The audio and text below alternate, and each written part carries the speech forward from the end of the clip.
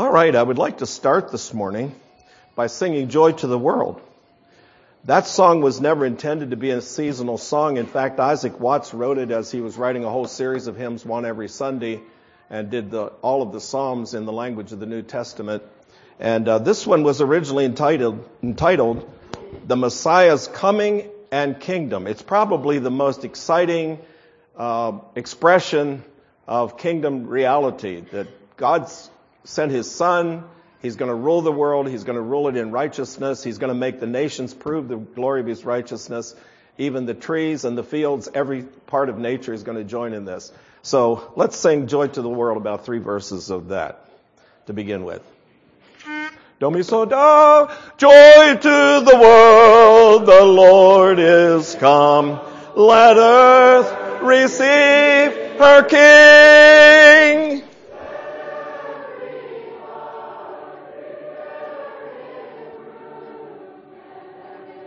And heaven and nature sing, and heaven and nature sing, and heaven and nature sing. Now that was joy to the world. This is joy to the earth. The Savior reigns. Let men their songs employ. Let fields and floods, rocks, hills and plains. Let the whole earth join in this celebration that its rightful King has finally come. Joy to the earth. The Savior reigns. Let men their songs employ.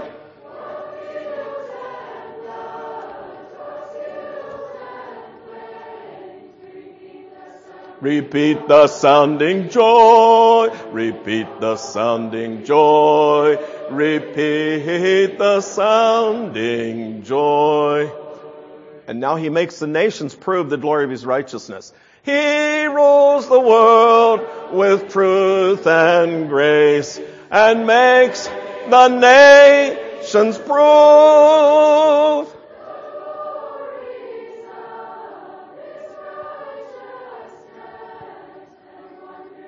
And wonders of His love, and wonders of His love, and wonders of His love. In 1927, Bruce Barton, the author of the book The Man Nobody Knows, which was Jesus, wrote a parable supposedly based on a true story related to the work of Sir Christopher Wren, who designed St. Paul's Cathedral after London basically burned down in 1666. This supposedly is a true account. Wren one day was there watching the work on this cathedral, and so he questioned 3 workers. He said to them, "What are you doing?" The first one said, "I'm a bricklayer. I'm working hard laying bricks to feed my family." The second one said, "I'm a builder. I'm building a wall." The third one said with a gleam in his eye, "I'm a cathedral builder. I get to play a small part in building the greatest kingdom this world has ever seen." Now, if that is your purpose as a Christian, you have a reason to have a gleam in your eye. Unfortunately, I grew up without that reason for a gleam in my eye. The message I heard most of my growing up years, in fact, I would say almost all of my growing up years, is you need to get saved so you can go to heaven. That is part of the message, by the way. I don't want you to leave and think I don't believe in that message. I do believe in that message. But that's not the entire message. In fact, that's not the main focus of the message. In fact, if you had asked me, what is the church? I should have been able, from what I heard, to say it is a important nation on this earth right now demonstrating what the real nation of God should look like. That's what I should have said. I probably would have said the church is necessary to get you ready to go to heaven. That's basically probably what I would have said. So it was all focused on what I call a save me gospel. And that's amazing to me because the entire New Testament spells out the fulfillment of the disciples' prayer. Thy kingdom come, thy will be done in earth as it is in heaven. Take Ephesians, for instance. Turn to Ephesians chapter 1, someday look at it, and I dare you to find one hint in there that this book is going to be about getting people ready to go to heaven. It's preparing a people, God choosing, Christ redeeming, and the Holy Spirit sealing, so they can demonstrate the glory of God's grace. That's what that whole book is about. It spells out the reconciling influence of the kingdom of God on this earth through the church. It shows how the church puts God's glory on display, even to the principalities and angels looking on from heaven. So what is the kingdom of God? Someone has said, the kingdom of God is when everything in heaven is instituted on earth, someplace. So that God's government, teaching, worship, glory, and power are manifested here on this earth just as it looks in heaven. That is a tall order for the church. And I suggest if you ever get that vision, you will work with passion to bring your local congregation to that standard. And you will look rather askance at people who are around the edges, leading the church off in various ways and bringing things into the church that cause confusion and trouble and worldliness and division and partying and schism. You will hate that. And you will certainly never be one of those persons if you really believe what I just said to you. Is such idealism possible in a sin-cursed world? Realistically speaking, the church must deal with such a mixture of human issues, the weak and the strong, the true and the false, the faithful and the unfaithful. The church has to deal with these. We're human beings. It's a messy situation the church is constantly working with to bring it to that goal. In Ephesians chapter 4, it pictures us reaching that goal. It says God gives ministers and various offices in the church till we all come to the fullness of the perfection of Christ. I don't have those exact words, but that's basically what it means. The church should build up and build up and build up and build up and become more and more like things are in heaven. Well, yes, the church, I think, I believe, I'm sure, can not ever perfectly reach that idealism, although I do remind you that the goal for Christianity is perfection. We hear a lot of disclaimers, oh, nobody's perfect. Well, that may be true, but that is our goal. At the end of the chapter 5 of the Sermon on the Mount, it says, be ye therefore perfect, even as your Father in heaven is perfect. Peter says, be holy, for I am holy. Paul says, I labor to exhaustion to present every man perfect in Christ. And then he says, I haven't already attained that, but I am pressing toward the mark. And that's what God wants to see. He said to David one time, I know you're not going to build the temple, but it blessed me that you wanted to. And so I'm going to build a house for you. God loves that passionate pursuit, even though he knows in this sin-cursed world with all our temptations, it will never be completely attained, but he's looking for the passion for that attainment. Do you have that passion this morning? That's the question I'm asking you. Now, with all the problems that the church faces, we need to look a little bit at the oyster. What does the oyster do? The oyster has problems too. One day it finds that a little piece of quartz has gotten inside its shell, and it's irritating. So what does the oyster do? Well, the oyster doesn't rebel. It just begins to deposit a milky substance on that little piece of quartz, and after a while, it has made out of the trouble itself something so precious that people risk their lives for it. Somebody has described that pearl in a way that I just love to think about. Wondrous beauty wrapped around trouble. That's what should be happening with the situations we have to deal with. And Brother Dale spelled it out so beautifully last night, what that means on our part if we're ever going to see wondrous beauty wrapped around trouble. Well, for this ideal to ever have any semblance of reality, there are 3 ways of the kingdom that must be in place. And I want to discuss those 3 ways this morning. Number 1, and the most important, and I'll probably spend maybe as much time as any on this one, a kingdom mentality. Number 2, a kingdom theology. And number 3, a kingdom society. So let's talk about a kingdom mentality. Somebody has said, we are not what we think we are, but what we think we are. Now that is a major emphasis in the book of Philippians, which is a favorite book of mine, along with many others. It says the secret of spiritual success, the secret of joy in life, is how you think.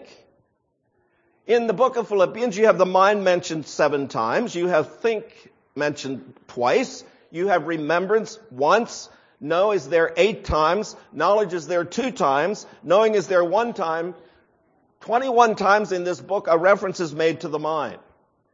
And of course, the verse that really calls attention to this is in chapter 2, when it says, "Let this mind be in you, which was also in Christ Jesus."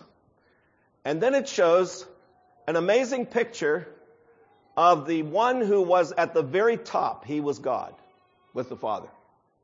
And he takes 7 steps down, and we don't have time to look at those this morning. They would be instructive to look at. He takes 7 steps down till he finally gets to the lowest rung of humanity. Death, not as a hero, but the death of the cross. The most ignominious death anybody could possibly give anybody, and the most painful and drawn out and ugly. The whole way from the top to that bottom of degradation.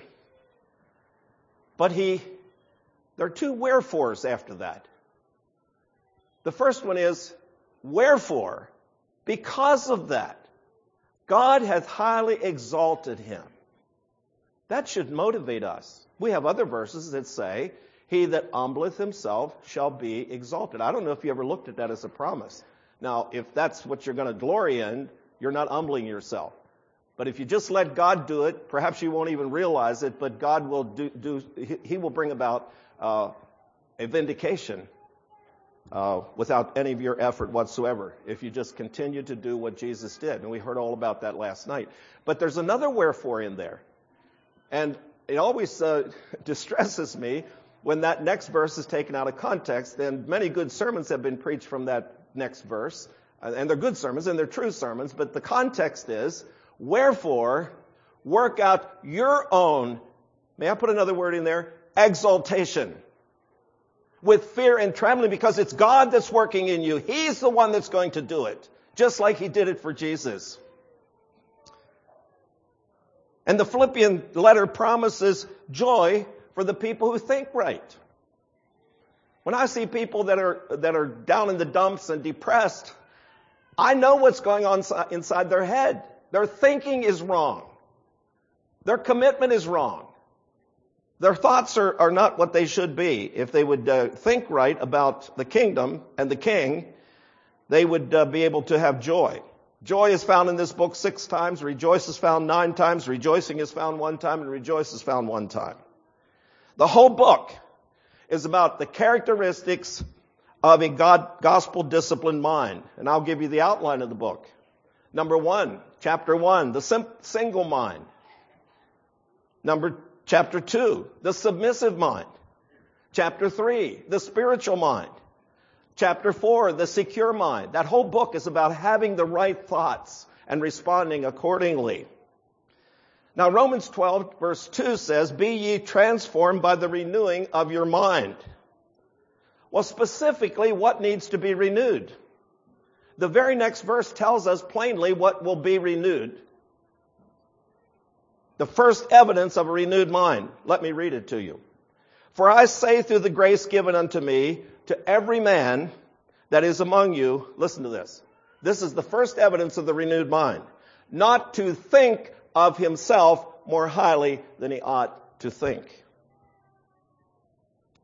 So those who claim to have a renewed mind, that's the first and primary evidence you're going to see. They have a proper concept of themselves. It's also the evidence of the filling of the Holy Spirit. Ephesians chapter 5, my charismatic friends like to tell me that the evidence of being filled with the Spirit is speaking in tongues. And I quote this verse to them and I say, the Bible says, be filled with the Spirit, speaking to yourselves in, it's not there.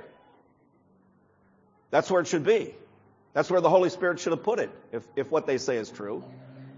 But it does say, speaking to yourselves in psalms and hymns and spiritual songs, unquenchable joy, no matter what the circumstances are, like we heard last night. If you see someone who has a joy that's unquenchable, that's an evidence of the Holy Spirit, because you will not do that. You will not stand at a stake and sing while you're burning, the worst thing that could ever happen to a person. That's just not going to happen. And the second thing, it says, with thanksgiving.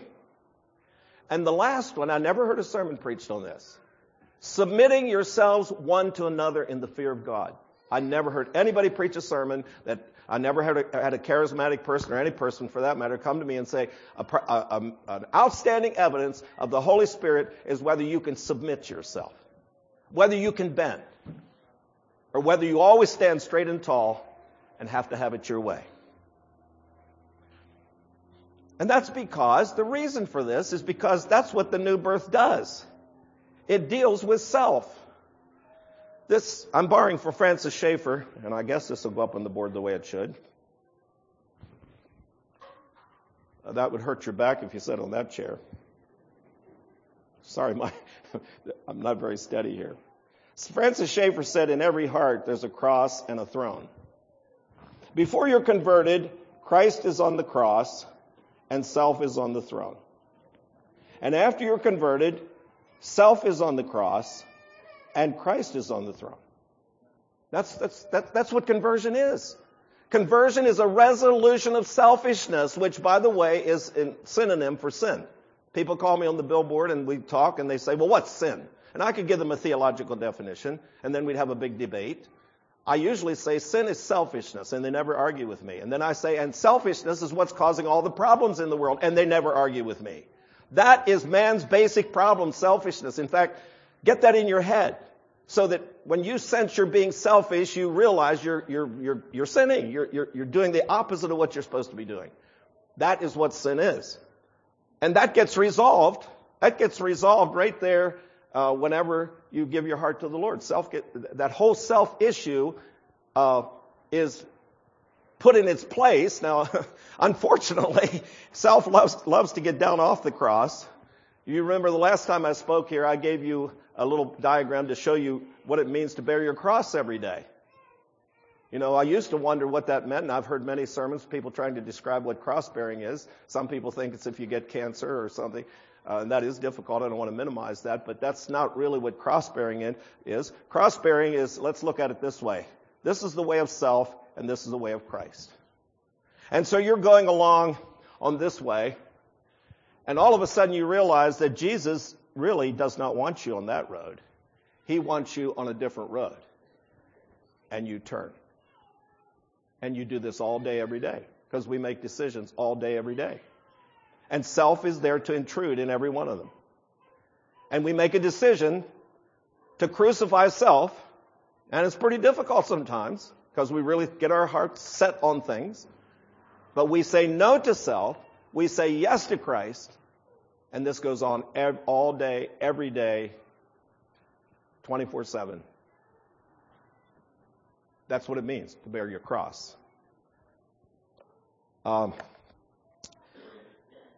So, selfishness is sin. The kingdom of God, we're talking about the way of the kingdom. And this is the main takeaway I want you to get in your mind. The kingdom of God is diminished when self gets off the cross. Hear me. The kingdom of God is diminished every time self gets off the cross. All right? When self-expression is not checked in the church. Now, expressive individualism, there's a lot of writing being done about this right now. That's a term that was coined by somebody. Expressive individualism is a phrase coined by philosopher Charles Taylor in a book called A Secular Age. He says, and the reason I'm bringing this up is because the world does influence us, and if you're listening to me, you're going to see that what he describes, we are struggling with in our churches. It is the largest ideological shift in America during the 20th century. This tremendous shift that self must express itself. Of course, based on existentialism, which says there's no meaning in life. And so you've just got to make your own meaning. And so it's very important for you to express yourself so you can find your own meaning. That's what the world is saying out there. But you hear echoes of that in the church. I do. It represents the cumulative effect of secularism's insatiable appetite to understand the self. And Carl Trueman has written a whole book on this. And then there's a journal that publishes all kinds of responses to that book in all kinds of areas where pastors are struggling with it. He says in that book, now listen to this if this sounds familiar. The expressive individual is the sovereign individual. All other relationships to other people, to institutions, to those who hold office in such institutions is subordinate to the personal needs and feeling of me as an individual. Thus, I can choose whether to acknowledge their authority. I can choose what my commitment to them should involve, how I should treat any counsel they give me. I decide how I should respond to any attempt to rebuke or discipline me. I am the sovereign arbiter of what is good for me. Everybody else can practically give me nothing more than pious advice based on their opinion. How many think that sounds familiar? That is what the church is up against. That is the spirit of the age, what I just read to you.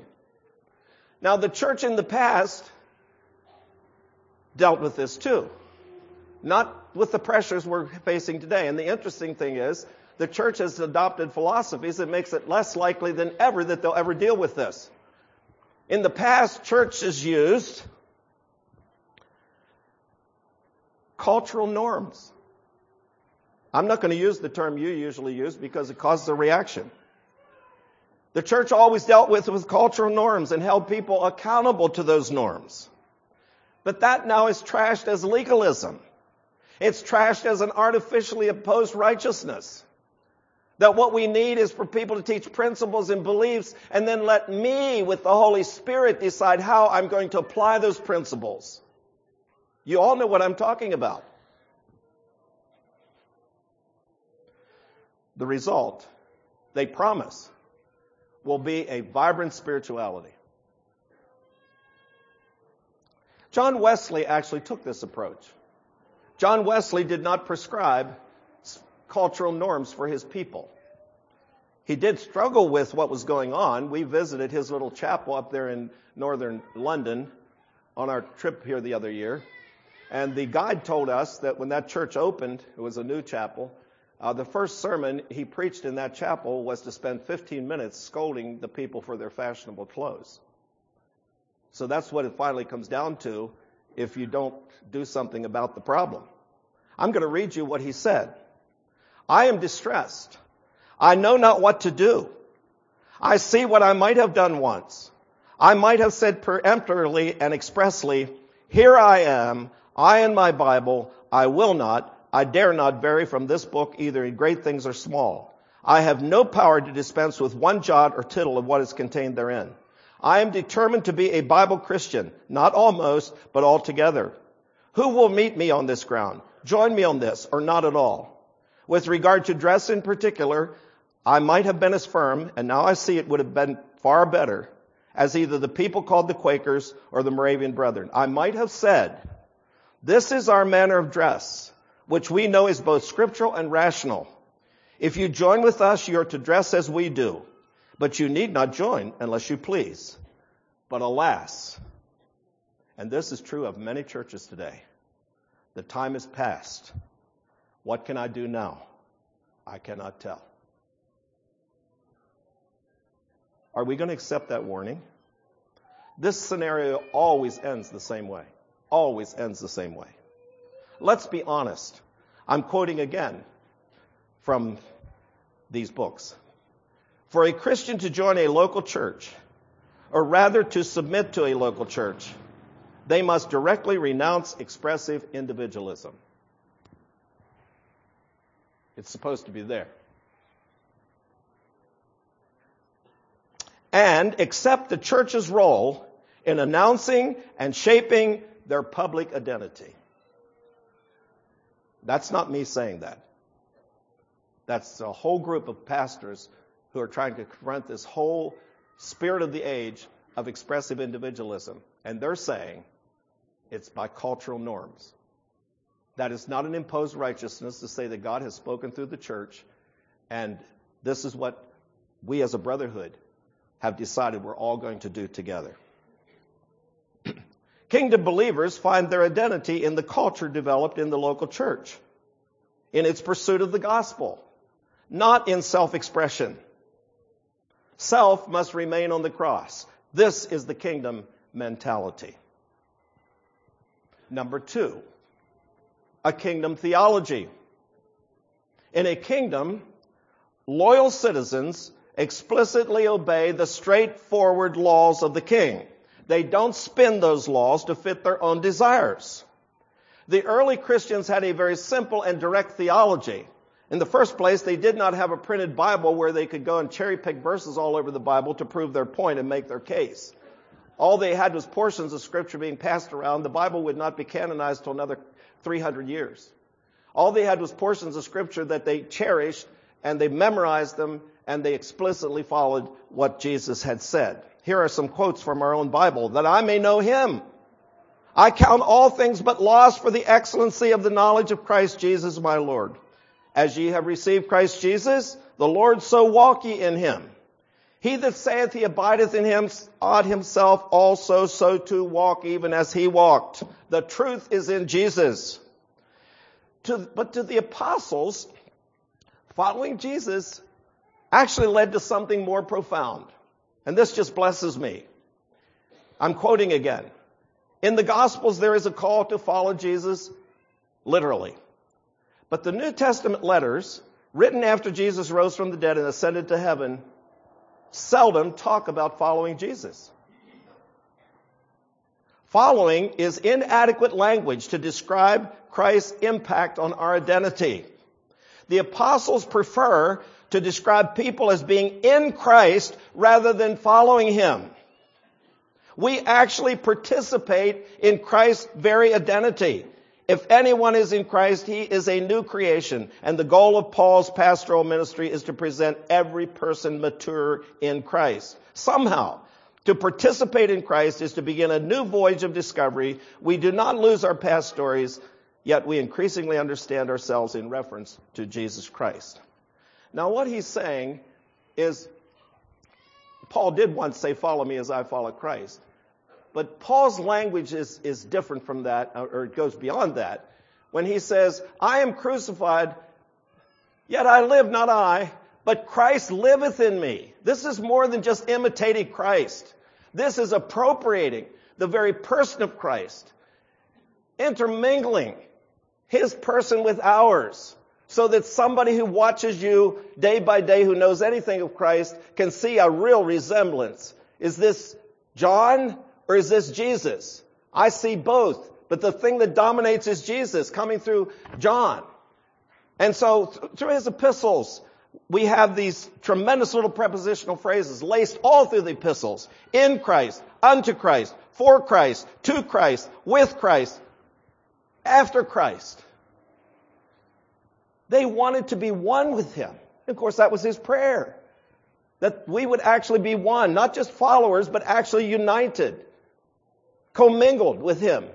It's a little bit like you throw a piece of round wood in a fire, and you come back later, and it's not just round wood in the fire, it's fire in the wood. That's the picture I get when I read John's comment, and Jesus actually introduced the comment that we should abide in Him. This is the indwelling Christ. It's not just me following, it's me and Christ together. His mind, His will, His feelings, His goals, His purpose. My mind, my feelings, my goal, my purpose. Through the supernatural motivation and instruction of the Holy Spirit. Paul says it this way. He says, I just quoted it to you, I'm crucified with Christ, nevertheless I live. I'm dead. I'm on that cross. But I'm dead, but I'm living because Christ is living in me. Not I, but Christ liveth in me. All right. So that's the theology of the kingdom. A union, an actual participation with Jesus so that His mind, His will, His feelings, His motivation is flowing through me.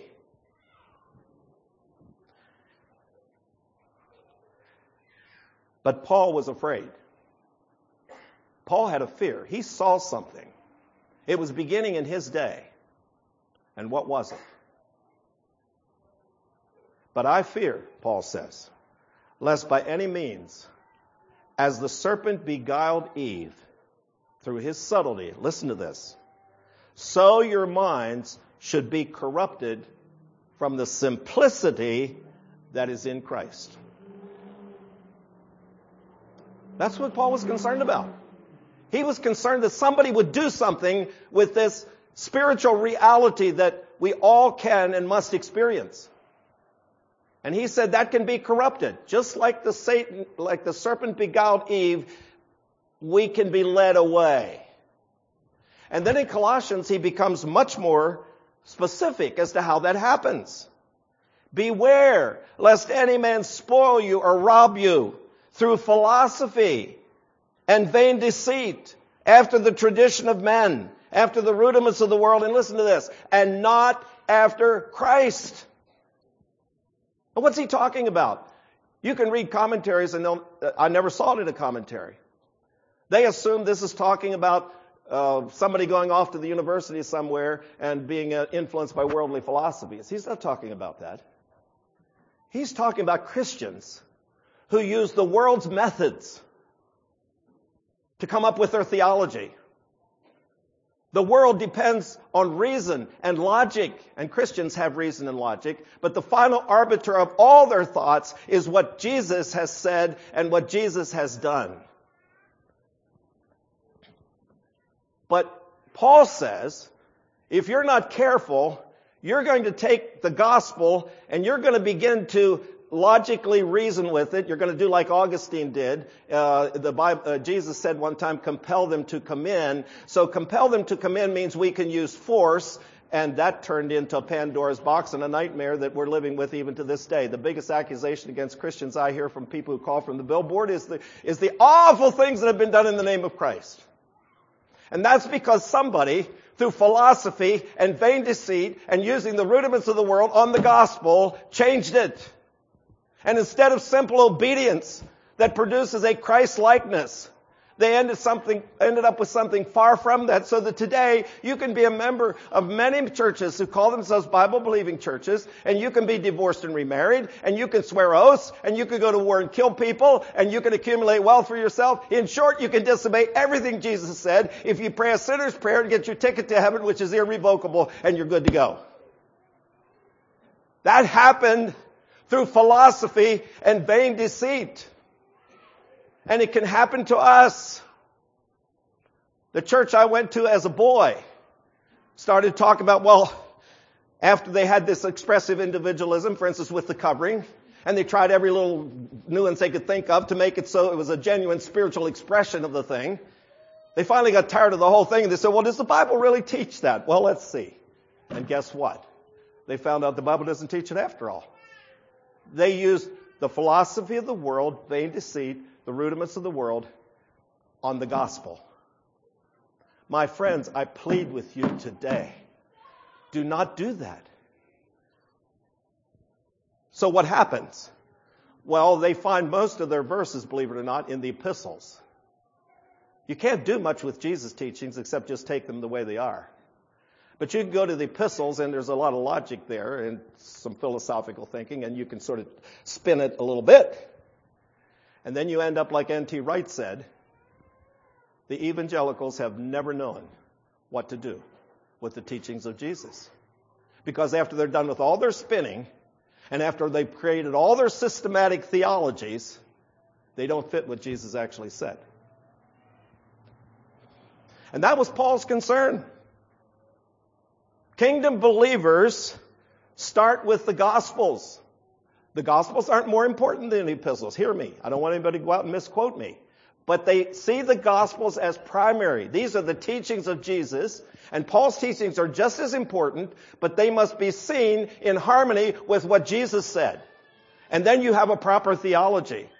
You obey Jesus and you say, Paul's a little hard to understand there, but here's what Jesus said, so what Paul said has to harmonize with that, so this must be what Paul meant. You understand what I'm saying? It is a kingdom theology focused on the king. Paul feared that Christians would use the world's logical and philosophical message on Jesus' actual teaching and example. Thank you. He thought he should cool me down a little bit, I guess. And that's exactly what happened. I just described it to you. And of course, the worst compromise was the compromise with violence. It opened a Pandora's box. Now you have Christians, after we have used the world's methods on Jesus' teachings, with cherry-picked verses to form systematic and very impressive logical systems to come to conclusions that are suspiciously like we really wanted all along. Now we have Christians marching off to Jerusalem to kill Muslims. Christians. Now we have Christians torturing and burning other Christians at the stake. Now we have Christians conquering the Native Americans in the name of Christ. Now we have Christians enslaving blacks to obeying the preachers who preached it from the pulpits. Now we have a war to end slavery where tens of thousands of people, Christians, killed each other on both sides. Now we have the conquest of Latin America under the sign of the cross with all of its horrible massacres. Now we have all the wars of Western Europe that were fought for hundreds of years between Christian groups where they tried to fight it out. Isn't that an awful story? That is the horrible consequence of not obeying Jesus. Our Anabaptist forefathers said this: no interpretation of any scripture is a true interpretation if it contradicts anything Jesus said or did. He's the hermeneutic by which we interpret the scriptures. Kingdom theology has a passion for perfect Christ-likeness. We hang on every word he said and everything he did. Well, what about Matthew 23, where he really let it out about those scribes and Pharisees and their vipers and hypocrites and so on? Did you ever consider what tone of voice he might have had when he said that? If you look at the end of the chapter, I think he probably was saying it with a weeping voice. Oh, you vipers, you hypocrites. But if we spin our theology, then that helps us understand that he probably really barked it out at them and really laid it out and laid them all flat, even though he did not come to condemn the world. I'm trying to explain to you how this happens, okay? Because it happens among us. It's very easy. If there's something we're having a difficulty with and our self wants to get off the cross, it's very easy to find verses and put a little bit of the world's logical and rudimentary spin on those verses, and you can come to the conclusions you want to come to. Well, that's a gospel theology. Let's talk for just a few moments, for the remaining time, about a kingdom society. The gospel is more than a call to an individual kingdom ethic. When I hear people talk about kingdom Christians, I'm listening very carefully. Are they just talking, and this is important, I'm not saying this is not important, but does their consideration of a kingdom Christian end with an individual who obeys Jesus? He's a kingdom Christian. Well, that's what he should be doing. But that's not a kingdom theology. The kingdom theology pictures a kingdom society. After all, a kingdom is not one person. A kingdom is a society of people. And God always wanted a people. He always wanted a people. Not just individuals. Sometimes it got down to the point where there was just one individual. But God always wanted a people. In the Old Testament, he wanted a nation who demonstrated what a nation looks like whose God is the Lord. And even though under Solomon, we find out after Solomon died, it wasn't the best example of the nation, it was far superior to any other nation, even in its rather degraded state. Because the Queen of Sheba came, and she said, I was told in my own land about the ideals of this nation. But I realize now that I'm here, I haven't heard the half. There's no nation so blessed. There's no nation whose laws are so just. There's no nation who is so beautiful as this nation.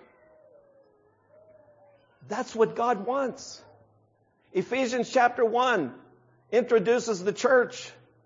And it says 3 times in that first chapter, like a refrain to a song, to put God's glory, the glory of God's grace on display. God wants a nation of people. Now we often hear, well, today the nation doesn't have any location. Yes, it does. The local congregation is a location, an actual place where you can go and see the kingdom of God. I don't like that idea that it has no particular geographic location. It has many geographical locations, but they are identifiable locations where you can go and see the kingdom of God. God always wanted a people. Does he still want a people? 1 Peter chapter 2, verse 9. Ye are a chosen generation, just like Israel was. Ye are a royal priesthood, just like Israel was. It was mediating God's grace, a blessing to anybody who came in contact with them. Ye are a chosen generation. Ye are a royal priesthood. You are a holy nation, just like Israel was. Ye are a peculiar people, just like Israel was, a very special people, a very favored people. Why? That you should show forth the praises of him who called you out of darkness into his marvelous light. The world needs to see the glories of God's grace and the beauty that attends any person who allows that grace to operate on their lives and any community that allows that grace to operate on their community. The world needs to see that. The world needs to see a group of people who recapture, not perfectly, but credibly, because when they fail, they will repent. They recapture credibly what the whole world would look like if everybody obeyed Jesus. And people can look at that and they say, there's the lost ideal. It's in my heart. I know what that ideal should be. There it is. Those people are living that ideal. I have not lived that ideal. I'm a sinner. I'm selfish. I break all those things I see those people doing. But look at it. It's beautiful. I want to be part of it. And this gospel of the kingdom was to be preached to the whole world. The motivation for most people is to go out to save people from going to hell. That's a good motivation. I'm not denying that.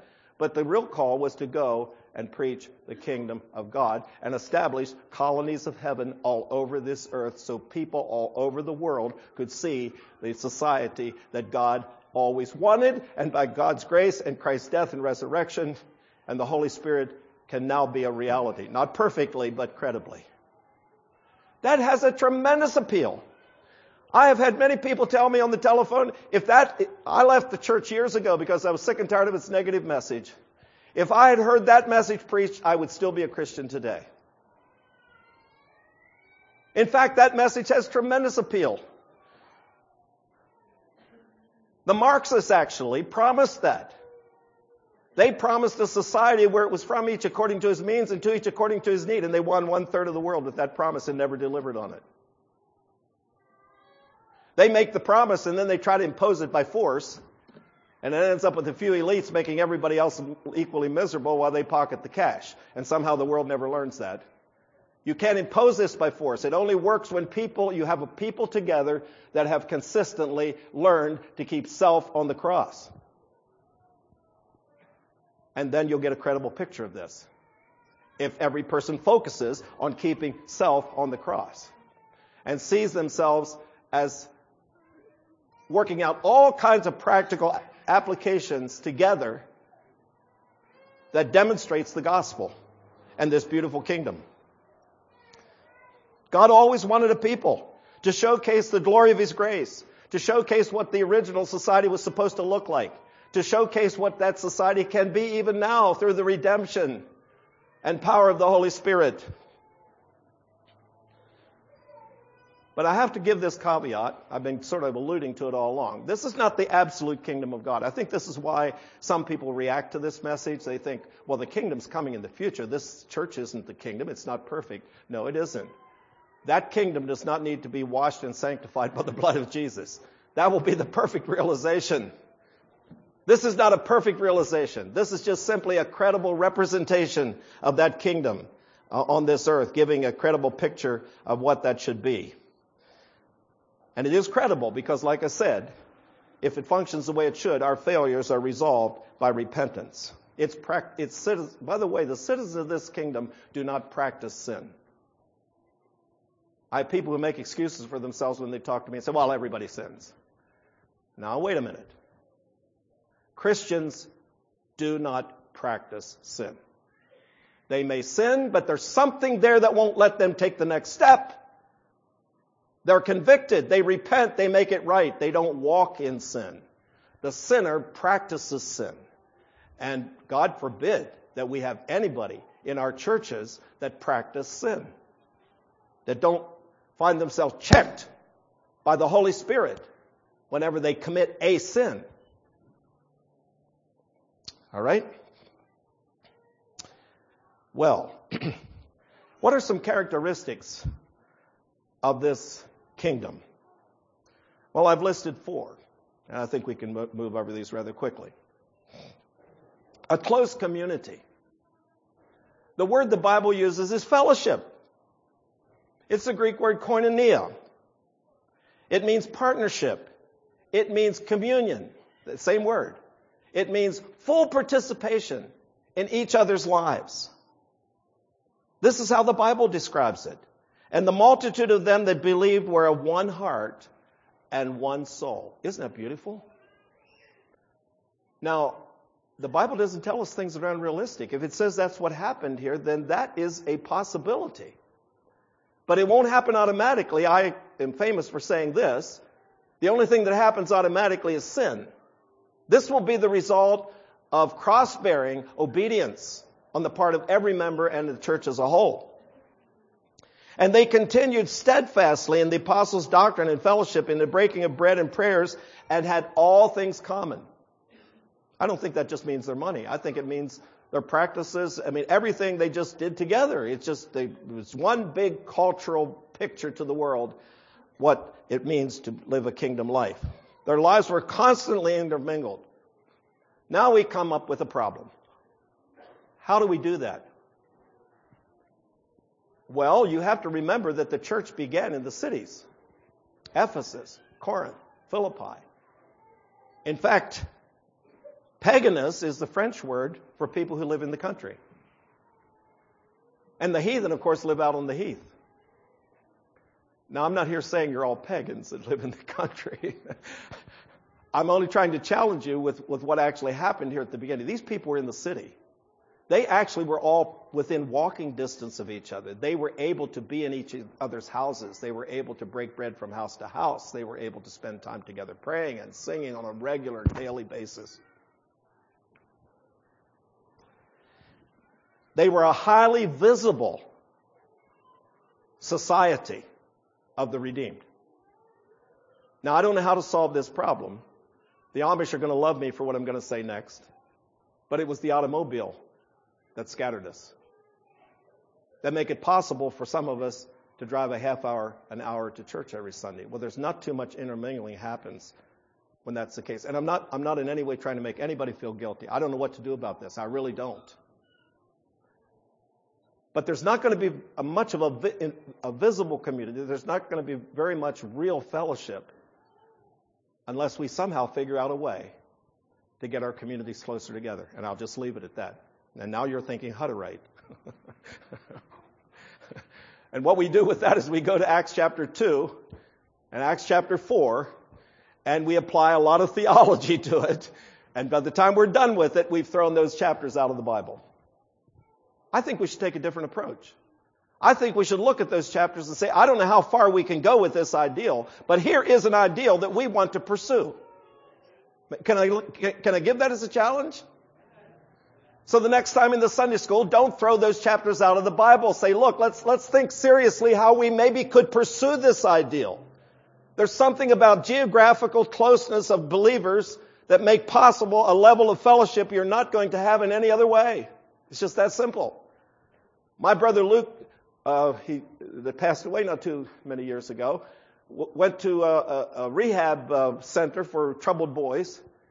And, of course, he never was too excited about this when I talked about it, but he called me one day and he said, John, I'm experiencing what you talk about, and it's wonderful. I'm living here with brethren, and we work together every day, and we're close, and there's fellowship like you wouldn't believe.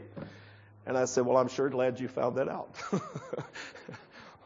So I don't know what to do about this, but I think God would like to have a highly visible community picture for the world to see. A little colony of heaven. In fact, Philippi, one of the cities, was just that. It wasn't a colony of heaven, but it was a colony. It was a Roman colony. And when you went to Philippi, you walked through Greek territory. You heard Greek language, you saw Greek customs, you saw Greek clothing, you saw Greek laws. Everything was Greek until you stepped inside the city of Philippi and it was Roman. And there you heard the Latin language, and there you saw Roman customs, Roman togas, and there you saw Roman laws, and there you saw Roman culture. Were those people saying, like many people who are part of the kingdom of God, and they're saying, oh, did this Philippians say, oh, it's such a burden to be Roman in the Middle Greek territory? No, that is not how they felt about it. They would have said to you, we are Romans. Is that how you feel about the kingdom of God? That's how I feel. I'm excited to be different. I'm excited to have a different language. I'm excited to live by different laws. I'm excited to have a different king. I'm excited to look different. I'm just excited to sing differently. I'm excited about all the things that are a tremendous contrast to that failed culture out there. This was Rome, Philippi, somebody has said, this was Rome away from Rome. The kingdom of God is heaven away from heaven. In fact, I had a caller one day, she listened to my talk about this for a while, and she said, are you saying that this should be heaven on earth? I said, yes, lady, that's what I'm saying. It won't be perfect, remember. But then just don't run off and say nobody's perfect. No. The pursuit of perfection is what God loves. He loves that passion to be like Christ. He loves that passion to be like His original society. He loves that passion for the world to see what He always had in mind. A people, if you please. A community of faith. A fellowship. A communion. A partnership of people. So, we talked about a close community. Let's talk a little bit about kingdom economics, and you all knew I was going to talk about this. These people, they have treasure. They've accumulated a lot. But it's laid up in heaven. And they do it by giving. In fact, 2 Corinthians 9:7 says they're cheerful givers. That word in the Greek is hilaros. Giving is what they love to do. They're hilarious givers. Because they see giving not as an expense like the telephone bill or the electric bill. They see giving as an opportunity to put their money and their stuff somewhere else where they will always be able to enjoy it. That's how they look at giving. And so I tell people that really when the offering basket is passed, there should be chuckles all up and down the pew. I mean, this should be a hilarious experience. I'm being a little facetious, of course. But really, we need to change our whole mentality about giving. People who believe in investments, they'll drive an old car. They'll wear shabby clothes. They'll not spend any more on their house than they have to. They certainly won't waste their money in any way because they know that somebody has said compound interest is the eighth wonder of the world. They know what an investment can do. Are you investing? The Bible says, Paul says that our goal should be equality. Are there rich people in your church and poor people in your church? That's not a kingdom picture. The kingdom picture is there's an equality. Paul says there's abundance applies for your need and whatever, so that there's an equality. Paul's saying that's what we all should be striving for, equality. Now, I know there are a lot of questions to be answered. There's a lot of practical things here, and I'm glossing over them, of course. But they're the problems where we can have wondrous beauty wrapped around trouble, okay? You know the grace of our Lord Jesus Christ, that though He was rich, yet for your sakes He became poor, that ye through His poverty might be rich. Do you imitate that? That's what Jesus did. He didn't accumulate wealth. He dispersed it so that everybody else could enjoy it. So this is a picture of an equitable society. And it's voluntary. That's what makes it so beautiful. It's coming from the inside out. It's coming from Christ on the throne, self on the cross, and people are delighting in this equitable society that they're participating in. Selfishness is broken. I often have to wonder what would have happened if the gospel really had been taken to the rest of the world. You think about it. In fact, I'm tempted sometime to have a church called a full gospel church, but I know somebody else has taken that term, and I don't want it to mean that. But we should be preaching a full gospel. Can you imagine what would have happened if when the gospel first went to Russia 1,000 years ago, it would have included the gospel of peace. Every Christian would have been taught it's wrong to kill, it's wrong to fight, it's wrong to be violent, it's wrong to hurt people. Number 2, it's wrong to accumulate wealth. Wealth should be shared. Suppose that had been the gospel that was preached and practiced throughout Russia.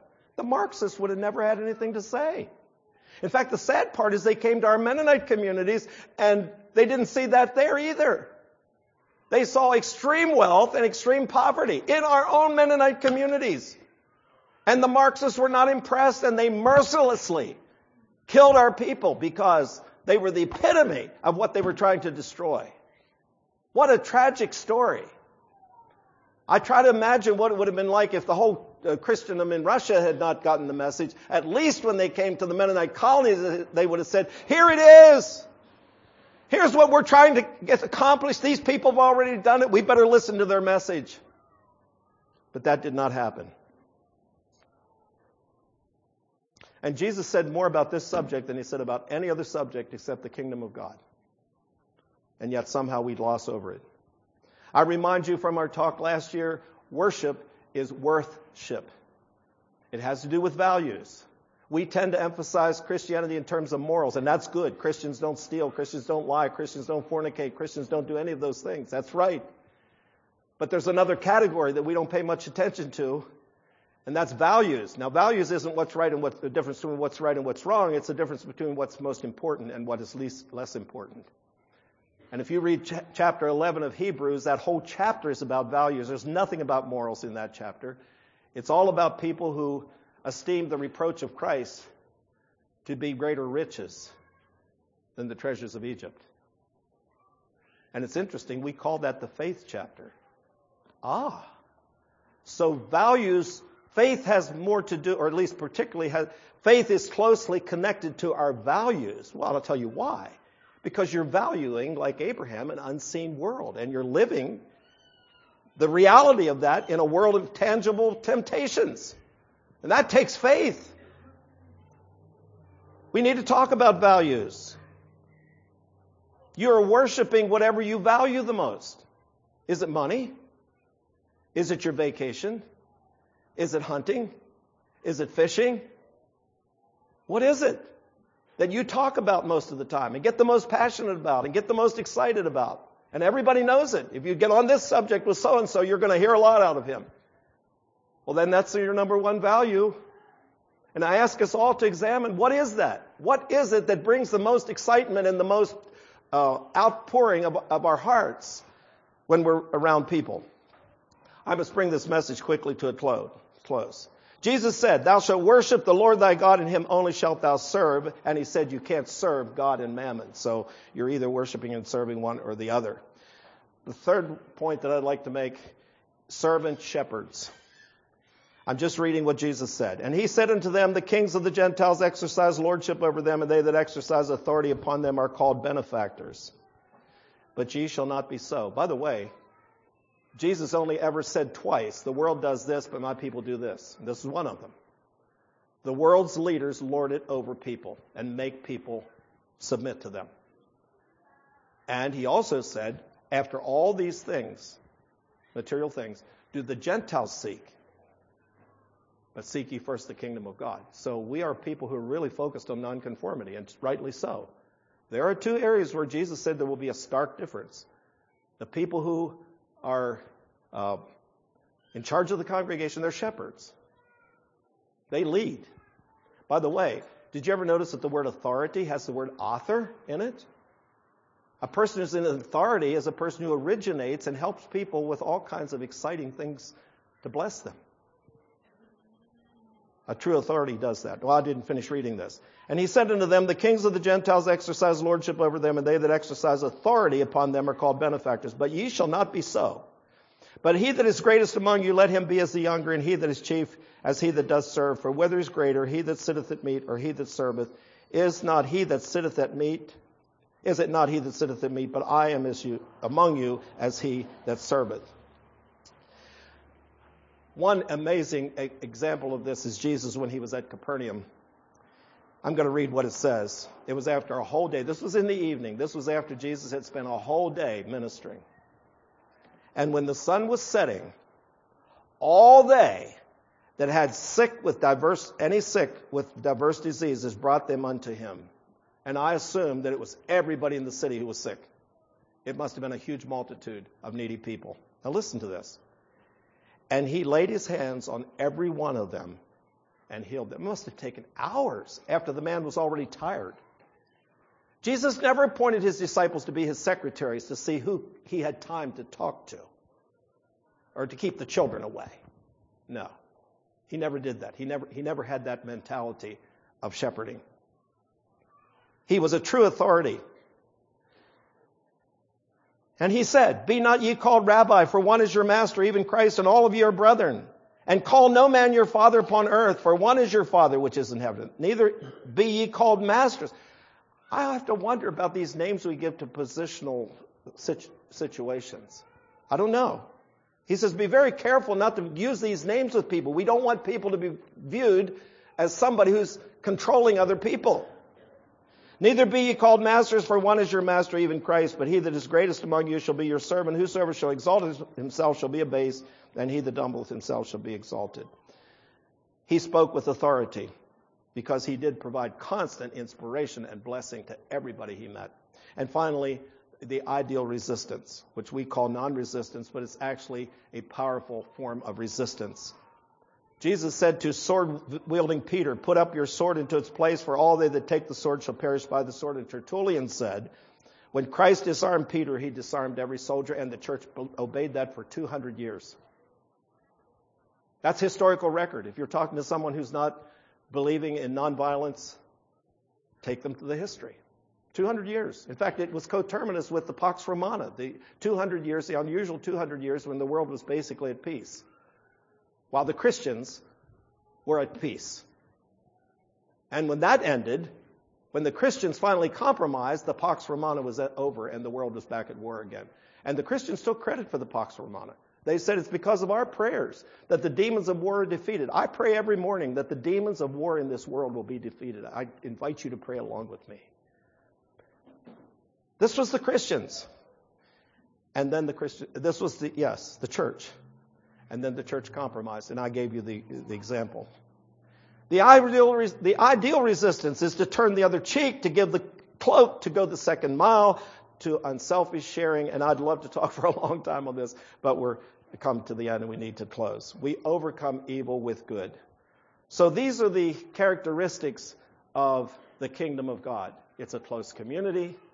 It has a kingdom theology, which is simply obeying Jesus. It has a kingdom economic, which loves to give. It thinks in terms of laying up treasure in heaven. It never considers that anything accumulated on this earth would ever have any ultimate worth. And finally, it is resisting by overcoming evil with good. I conclude with a story. My friend Clarence Fretz, who was the principal of Paradise Mennonite School where I first taught, was a missionary to Luxembourg. And on one trip back after his furlough, he was on a ship with some evangelical. I think maybe the man was a Presbyterian. And they got to talking, and Clarence discovered this man was non-resistant. And he said to him, were you taught to be non-resistant? Oh, no. Well, how did you come to be non-resistant? Well, he said, here's how it happened. He said, the last time I was crossing the ocean, returning to Africa from my furlough, I opened my Bible, and the Bible says, give to him that asketh of thee, and of him that would borrow of thee, turn thou not away. Now, I'm not saying you have to take this the way he took it, but please don't apply the rudiments of this world on it either. He said, I looked at that and I said to my wife, if we did that in Africa, those people would rob us blind. That makes no sense. So he said the next morning I opened my Bible to have devotions, and there it was, same verse. He said the whole way across the ocean, that verse just stuck in my mind like a cockleburr. I could not get any other verse to study. I could not get away from that verse. So I said to my wife, let's do it. What do we have to lose except our stuff? So I said we went back to Africa. He said it didn't take long for the people to learn our new policy. If you came and asked for a chair, you got the chair. If you came and asked for the table, you got the table. And he said pretty soon everything in our hut was gone, and we were sitting on the dirt floor and saying, now what do we do? Meanwhile, down in the village, they were making fun of the missionary, how stupid he was. And that went on for maybe a couple of weeks. And finally, somebody had the courage to say, you know what? He's the man with real character. Any cowards can do what we did. I'm taking my chair back. Yes, I think I'll take the table back. Yes, I'll take the silverware back. Well, if they had silverware. Whatever. He said, I don't know if we got everything back or not, but he said, I do know this. They said to me, sir, when you preached that God gave everything because of our need, we did not understand your message. Now we do. And he said, then people began to respond. Now that's interesting. Here was a man who had the courage to take Jesus at his word. Maybe he carried it too far. I'm not saying everybody has to do exactly what he did. Please understand me. But he did. What he understood Jesus was saying to him, did it by faith. He did not know that the end was going to be the way it was. Are we going to do that with all of Jesus' teachings? He did it with non-resistance. Are we going to do it with economics? Are we going to do it with all the other things I talked about this morning? That's the question I leave with you. Let's practice the way of the kingdom. It's the way of Jesus' teachings and example practiced by the power of the Holy Spirit and the miracles he wants to do in our hearts and in our community. Shall we pray? Father, we thank you this morning.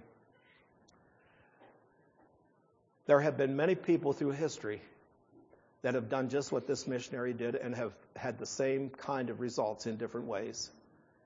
Oh God, forgive us for our clever rationalizing. Forgive us for our expressive individualism. Forgive us for our camouflaged selfishness and pride. And oh God, help us to see ourselves as you see us and help us to respond accordingly. In Jesus' name we pray. Amen.